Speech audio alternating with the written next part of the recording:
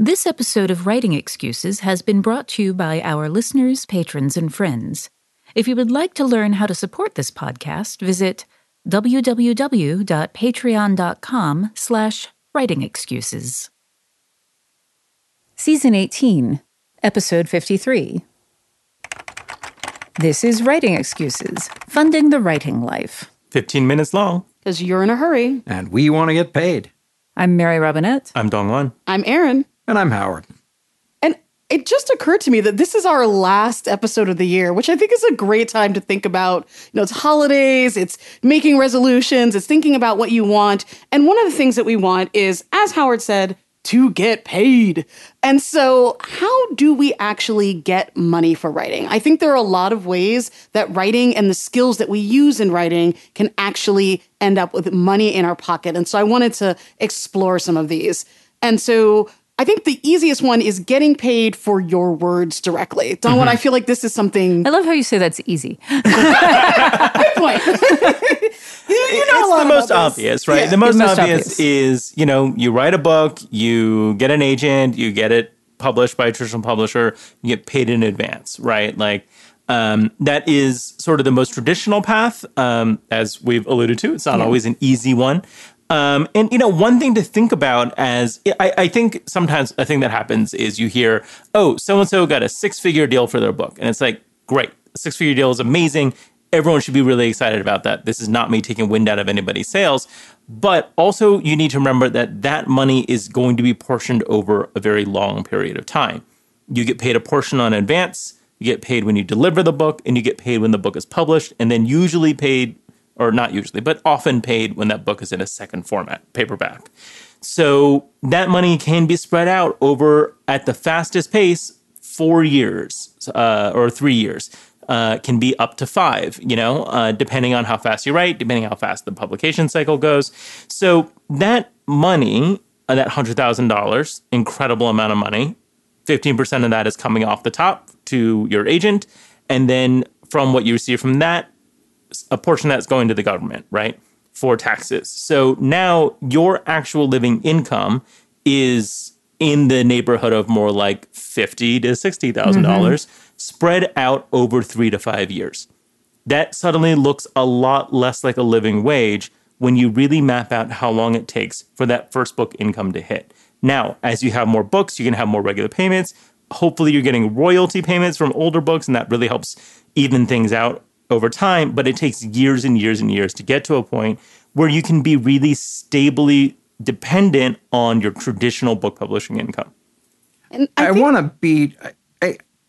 actually want to preface all of this with the imposter syndrome problem that we see with writers and artists of all stripes, which is this idea that we tend to undervalue our work. Absolutely. And you wrote a thing, you deserve to get paid for it.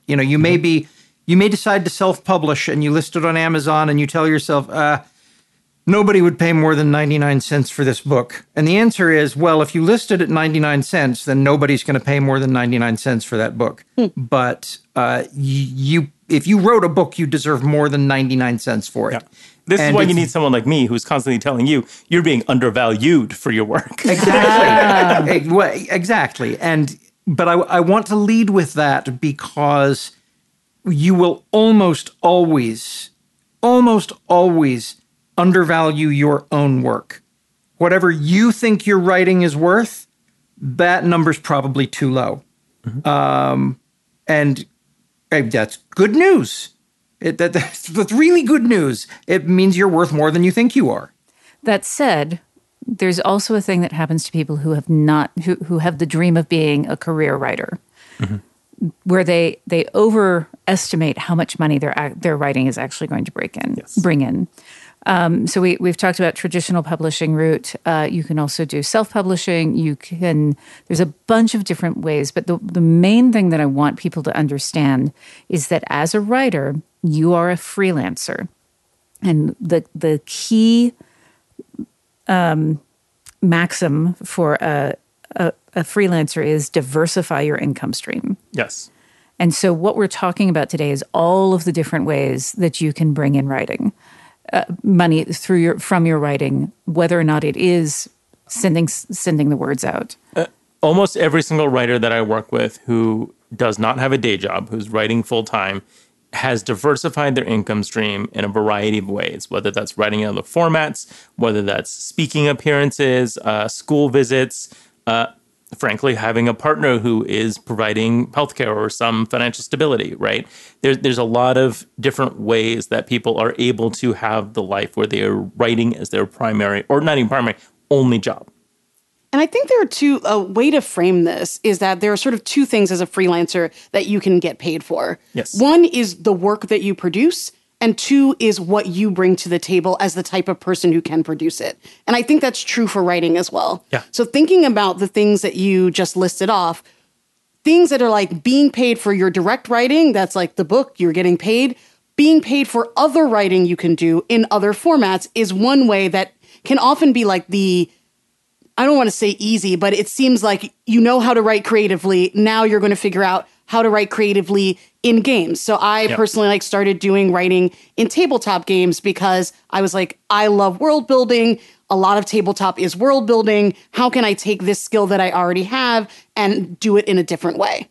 And I know you've had like clients who've gone into like comics and other formats where you're taking your creative mind and doing just a slightly different format with it. Yeah, I have several clients who write in games as well. I don't know if I have anyone who does one person who does tabletop, but a lot of video game writing. I have 3 or 4 clients who write for video games either as freelancers or sometimes full-time, depending on the role. I have a bunch of clients who've gotten into writing for comics, right? Some of that is doing their OGNs, or original graphic novels or limited series that are original IP. But a bunch of them are doing a bunch of work for the big two as well, right? Writing DC, writing Marvel comics. My client Alyssa Wong has written on Dr. Aphra for many years, is doing Deadpool now. My client Sarah Gailey is launching the new White Widow solo title coming up in a few months. So there's a lot of work that's happening in the comics world that is good freelance opportunities that can really bulk out your writing income. And because writing a comic script is a different pace and a different style than writing a full novel, it can fit into your workflow in a way that it'll be between edits. It'll be between that period when you've sent your novel in, you're waiting for feedback, or you're waiting for the publication cycle. There are ways you can really schedule out the rhythm of your writing life to make space for comic script writing in addition to the prose that you're working on. One of the tips that I lean into pretty hard is, and it begins with the strategy of never throw anything away. That fanfic you wrote when you were 15, that Star Wars fanfic, after a certain point, you've got some writing chops. You can open something like that up and realize, oh, wait, I can file the serial numbers off of these pieces, and there is a plot, and there are some characterizations, and if I reverse this, and if I change that and change that, oh my goodness, I have this whole new thing. I imagine myself sometimes as a woodworker who has a garage full of things that are half nailed together, and then along comes this client who needs a set of cabinets, and I walk into the garage and I say, what looks like cabinets? Ooh, that kind of looks like cabinets, and that, and pull it to the table, and boom, I make it. Your boneyard has enormous value. Don't throw anything away. I think also, though, with your boneyard, as you're in there, figuring out how the skeletons of different formats work and how to put the bones you have into the skeleton that you need it to fit into. Exactly. So sometimes people will be like, well, that was great to tell me to just become a game writer, but how do I do that? Seems rough. And part of it is that you have to learn a little bit about that format. Yes. It's unlikely that someone will trip over you in the street and be like, I want you to write the new Dragon Age game. We all wish, but no.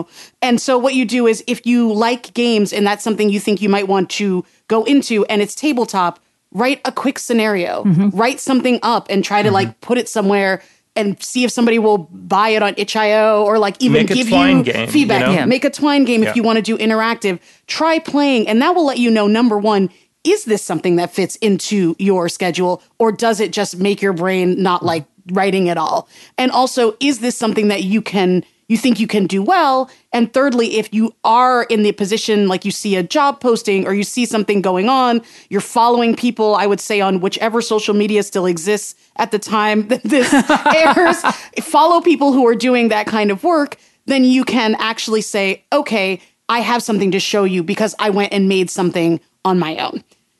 And with that, when we come back, let's talk a little bit about how to just get paid for being your lovely, wonderful self. Everybody in your crew identifies as either Big Mac Burger, McNuggets, or McCrispy Sandwich. But you're the Filet-O-Fish Sandwich all day.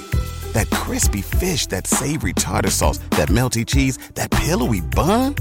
Yeah, you get it.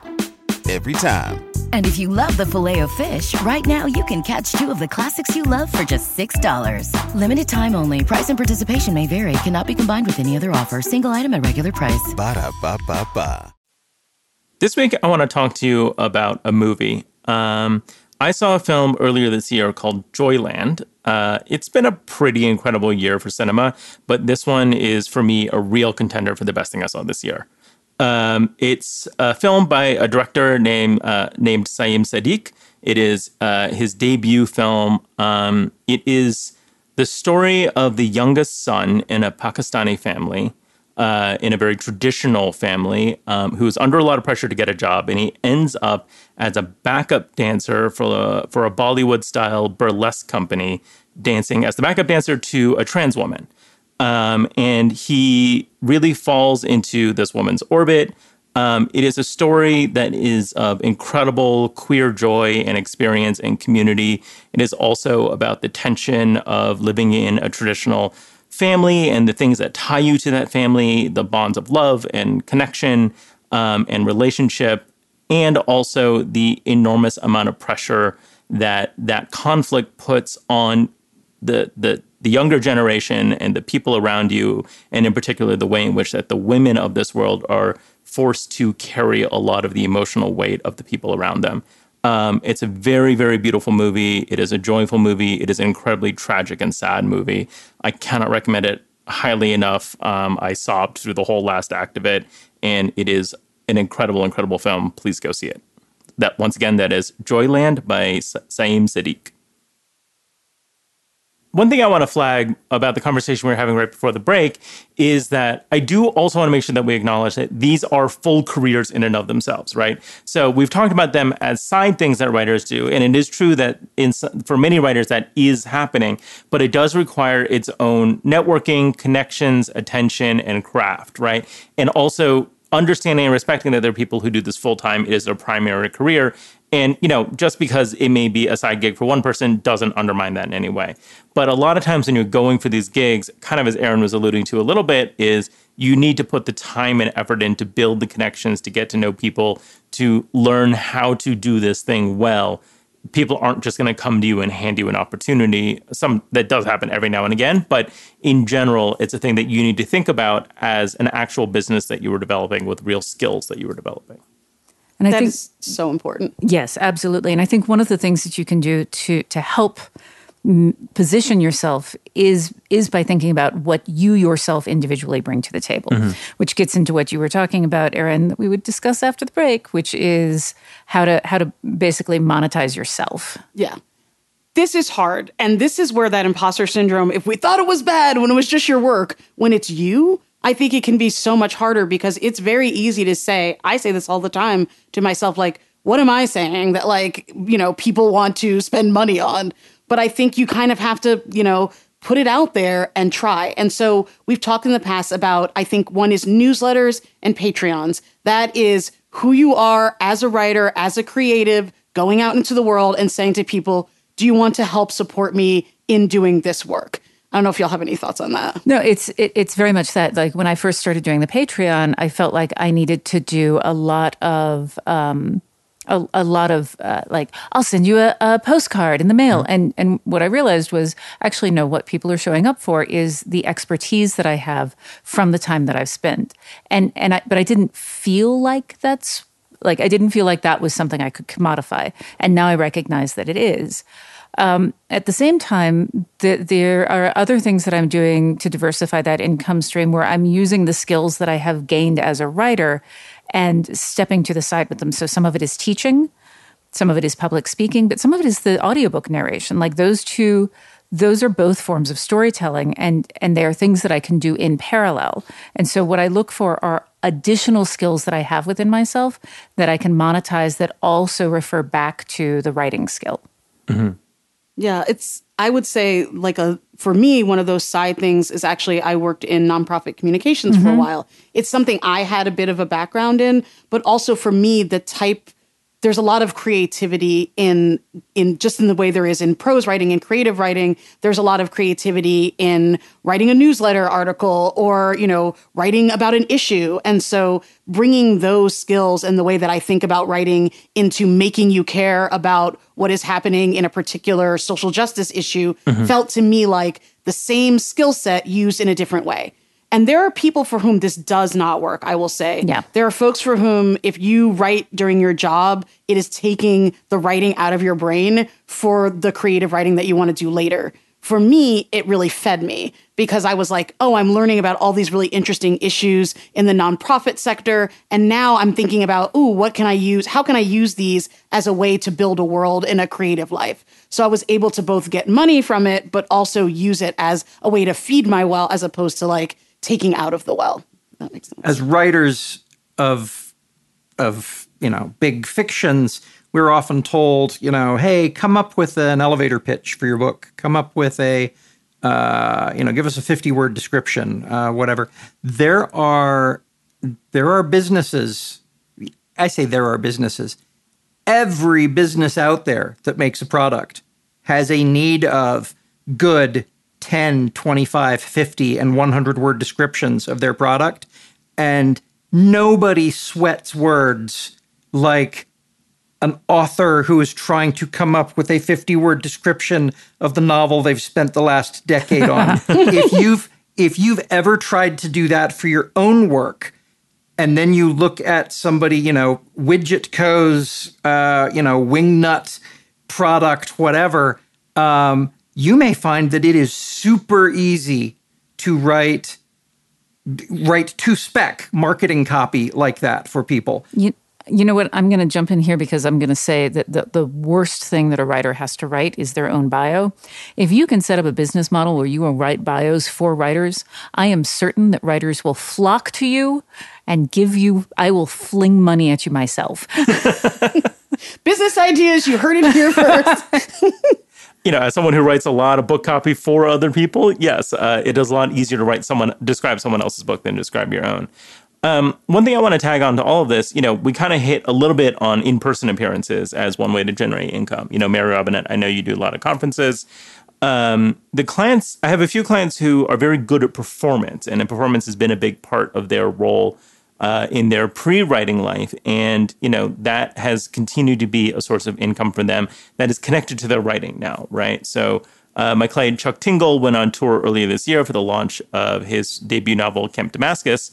And we were able to do a lot of in-person book events, but then also in a lot of those markets, he was also setting up additional events that were more of a personality event. There were ticket events where people came. They weren't associated with a bookstore about the book launch. It was more come see Chuck talk about XYZ or come see Chuck in conversation with somebody else. And those were ticketed things that we were able to do because he was a personality, because he was a brand and was able to drive that himself. If you're a YA and middle grade author, my client Mark Oshiro does a lot with schools and libraries, does a lot of school visits that are often paid visits that, in part because Mark is great on stage, great at talking about things, used to have their own internet personality brand before they started writing novels. And so that has really dovetailed for them as a skill. Not everyone's going to be able to do that, but sometimes you can inventory what are things you're good at, what do you enjoy doing? Do you like being in front of a crowd? Are you good at public speaking? You can lean into that and make that a part of your writing life in a way that can be very financially rewarding and help build your brand, bring you new readers, and so on and so forth. One of the things that I have the things that has been very difficult for me is that appearance fee, because you can ask for an appearance fee when you are going and you are appearing at a convention. Particularly, I'm speaking specifically to those of you who are in a very particular place where you're starting to get guest of honor appearances. You can actually say, what are your usual appearance fees? Or you can say, my customary appearance fee is, and then name something, but I'm willing to work with you to fit within your budget. But the default that we have is that, I can't ask for, of course everyone else is volunteering and I should as well, but your time and energy, it's taking you away from writing. This is reminding me of the idea of delegating to yourself, or also like almost creating a persona that does the things that you don't want to do. I'm thinking about actually when I was growing up, my parents had a really small business where they took orders like for records over the phone. And they were the only ones working there, but they actually had customer service names, because if people thought they were talking to the owner, they would feel one way. But if they thought they were just talking to like some random person, they would be another. And so they would be like, oh, I'll relay that and like to themselves. So funny. But what's nice is like sometimes that other, you can kind of be like, well, I don't want to ask for that much. But like this other part of my brain that's like all about the commerce is going to be like, no, this is the rate and this is what I'm sticking to. And sometimes like that weird sort of putting it on the other part of yourself, being your own assistant almost, is a way to kind of make yourself feel it's not you doing it, it's the part of you that needs to eat doing it. There are also speakers bureaus that will help you do this. Yeah. The metric that I use for myself on whether or not I should invoke this is that I imagine it's like, okay, if a friend of mine were offered this opportunity, what advice would I give them? Yeah. I've got several friends. We've all got friends who do speaking visits at schools. And the one common denominator I've seen among them all is if the school gives you any sort of speaking fee, any sort of appearance fee, they treat you so much better than if you show up as a volunteer. You show up unpaid and they treat you like a substitute teacher. But if you've got a $50 appearance fee, suddenly you're a VIP. And I mean, $50. It's not just schools. Yeah, it's everywhere. Cool. It's not just schools. But if you want to write YA or middle grade, school appearances will become a big part of what you're doing. And early on, you need to be asking for those appearance fees just so you get treated well. There's a weird inversion that happens. People value what they pay for, and if they're paying you a high fee, they will treat you in that sort of premium way. If you're being paid a very low fee, then that in their head psychologically, that's what you're worth. So you're just helping them treat you better by asking for more money. Exactly. The last thing I want to get to before we close out this episode is about being a VIP in a different way, and that is fellowships and grants. There are people out there who will just pay you to be an artist in the world. We care about the arts sometimes more than others, but most states, if you're in the United States, counties, provinces, wherever you are, oftentimes your local jurisdiction will have some sort of arts council that cares about the arts and gives out money if you've lived in that area long enough. So try looking that up in your area and seeing what it is. It could be $20, it could be $2,000. A lot of it depends on where their arts funding is, and it can change year to year. But a lot of times they really want artists to want to be in their community, and they will give money to you to continue to be an artist in your community. I'll give one sort of piece of like very practical advice. Sometimes these types of fellowships will ask for like, I want to fund your project. And sometimes they'll be like, I want to fund you. And you're like, but I always want the money for me. So what I do is I will turn me into a project, and I will say, you know what? I have to work, X number of hours a day to make money. And instead, if you pay me that hourly rate for X amount of hours, I can be creating art. And so it's an easy way when you don't have like tools or supplies the way that like a visual artist might, to say like, it's the time that's the thing. Pay me for my time and then you will get art back. And a lot of times they don't actually need you to deliver a specific product. The point is that you got the money from them, that you thanked them. If you ever wrote a book after that, put them right in the acknowledgments. Couldn't have done it without local jurisdiction X.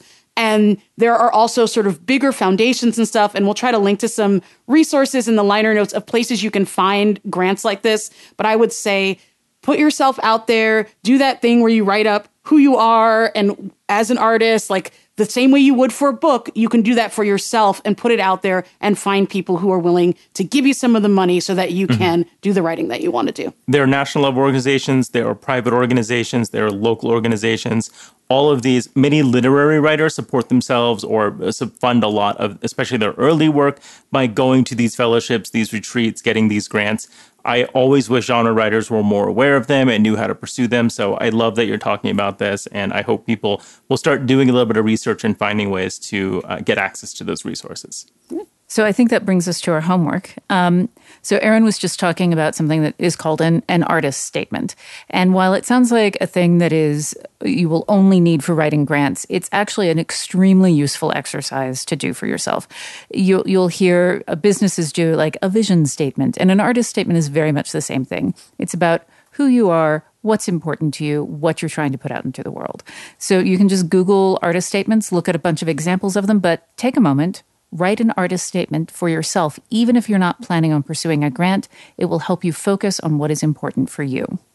This has been Writing Excuses. You're out of excuses. Now go write an artist statement. Hey, writer, have you sold a short story or finished your first novel? Let us know. We love hearing about how you've applied the stuff we've been talking about to craft your own success stories. Use the hashtag WXSuccess on social media, or drop us a line at success@writingexcuses.com. Writing Excuses has been brought to you by our listeners, patrons, and friends. For this episode, your hosts were Mary Robinette Kowal, Dongwon Song, Aaron Roberts, and Howard Taylor. This episode was engineered by Marshall Carr Jr., mastered by Alex Jackson, and produced by Emma Reynolds. For more information, visit writingexcuses.com. If you aren't familiar with Locus Magazine, they're a long-standing and respected website, magazine archive, and resource for science fiction, fantasy, and horror. Basically, they're the industry magazine for our genre. They also run the annual Locus Awards, a top-tier award that recognizes new, diverse, and excellent voices in speculative fiction. They tell the storyteller's stories through author interviews, book reviews, curated reading lists, international industry news, obituaries, and more. Locus has meant a lot to me, both personally and professionally. In my career, I've been interviewed by them, and I've also turned to them as a source of understanding who is involved in the industry. Locus is holding their annual fundraising drive to keep their doors open, lights on, and future bright. I'll be contributing to their crowdfunding campaign by donating a cut scene, some original art, and a couple of other things like, do you want to do a one-on-one chat with me? So join me in supporting Locus.